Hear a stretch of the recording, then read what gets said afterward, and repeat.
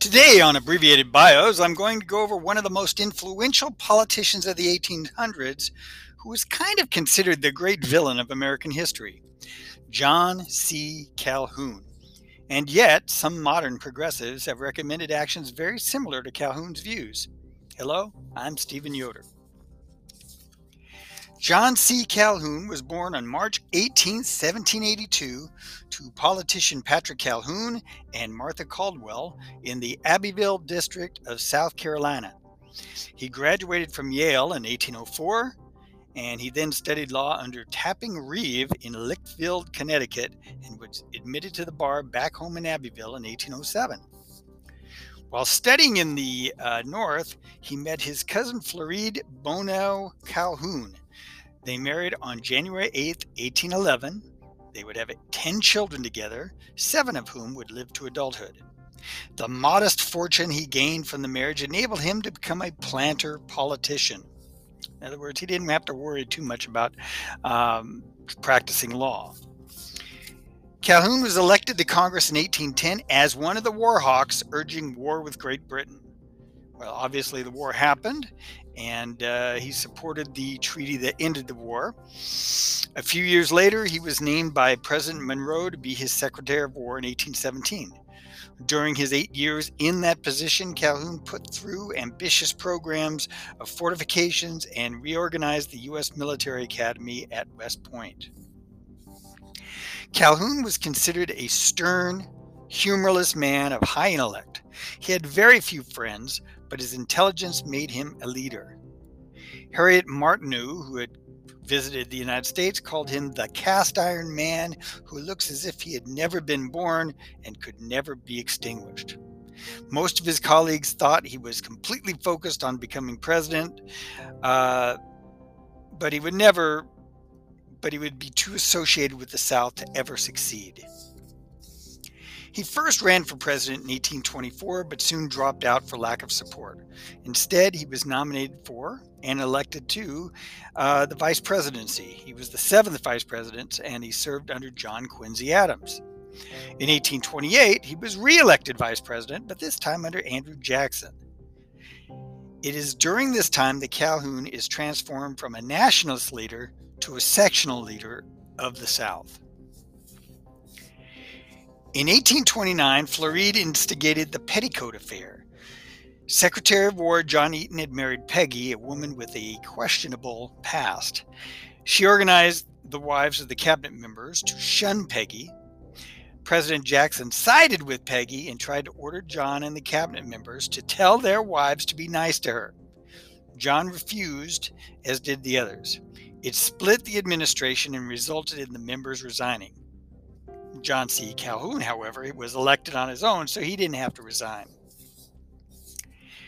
In 1828, an extremely high protective tariff, which is a tax on imports to protect American manufacturing, was passed.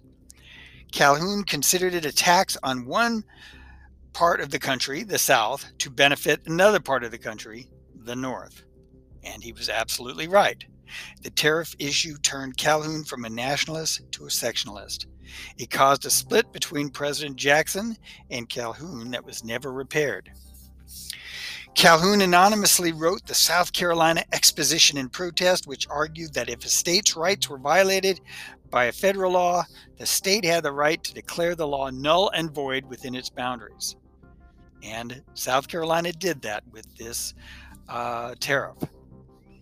The conflict got so heated that Calhoun resigned from the vice presidency and was immediately elected senator by the South Carolina legislature.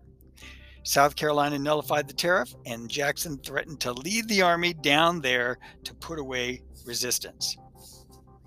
It took a compromise tariff by Henry Clay to prevent a civil war in 1832. At the end of his life, Jackson said one of his biggest regrets was that he'd never hanged John C. Calhoun.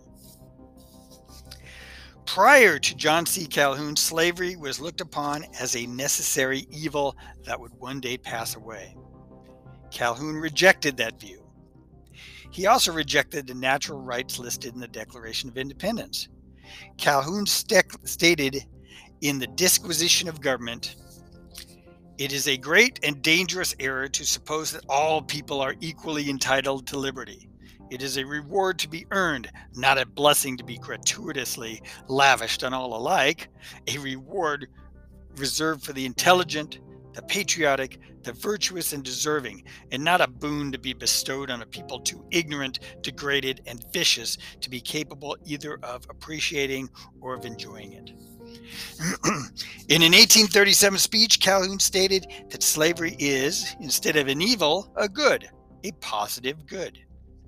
He noted that conditions for slaves was better than those who lived in the poorhouses of Europe. He compared the slaves in the South to what he termed the wage slaves of the North. He wanted an alliance between the planter and manufacturer to hold down the slave issue. Calhoun believed that abolitionists were striking at the labor system in the South, and eventually the North would monopolize all the territories. Calhoun favored what he called a concurrent majority, where each section of the country could veto laws they did not like.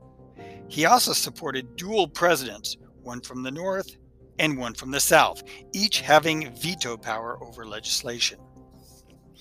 Southern statesmen took their lead from Calhoun, and the defense of slavery hardened as the abolitionist movement slowly gained support. Calhoun served for about a year as Secretary of State at the end of President Tyler's term, then went back to the Senate. He opposed the Wilmot Proviso, which came about during the Mexican War, which would have excluded slavery from those territories gained from Mexico. It was defeated. Calhoun opposed the Compromise of 1850 as taking more power from the South. By this time, he was slowly dying of tuberculosis. Calhoun died of that disease on March 31st, 1850. His views obviously did not save slavery, which was destroyed by the Civil War. The Calhoun Institute, however, states that Calhoun saw the future of a crony capitalism, central banks running the economy, a vast and ineffective central government, abuse of powers, fecklessness and discord in the political arena, and endless wars.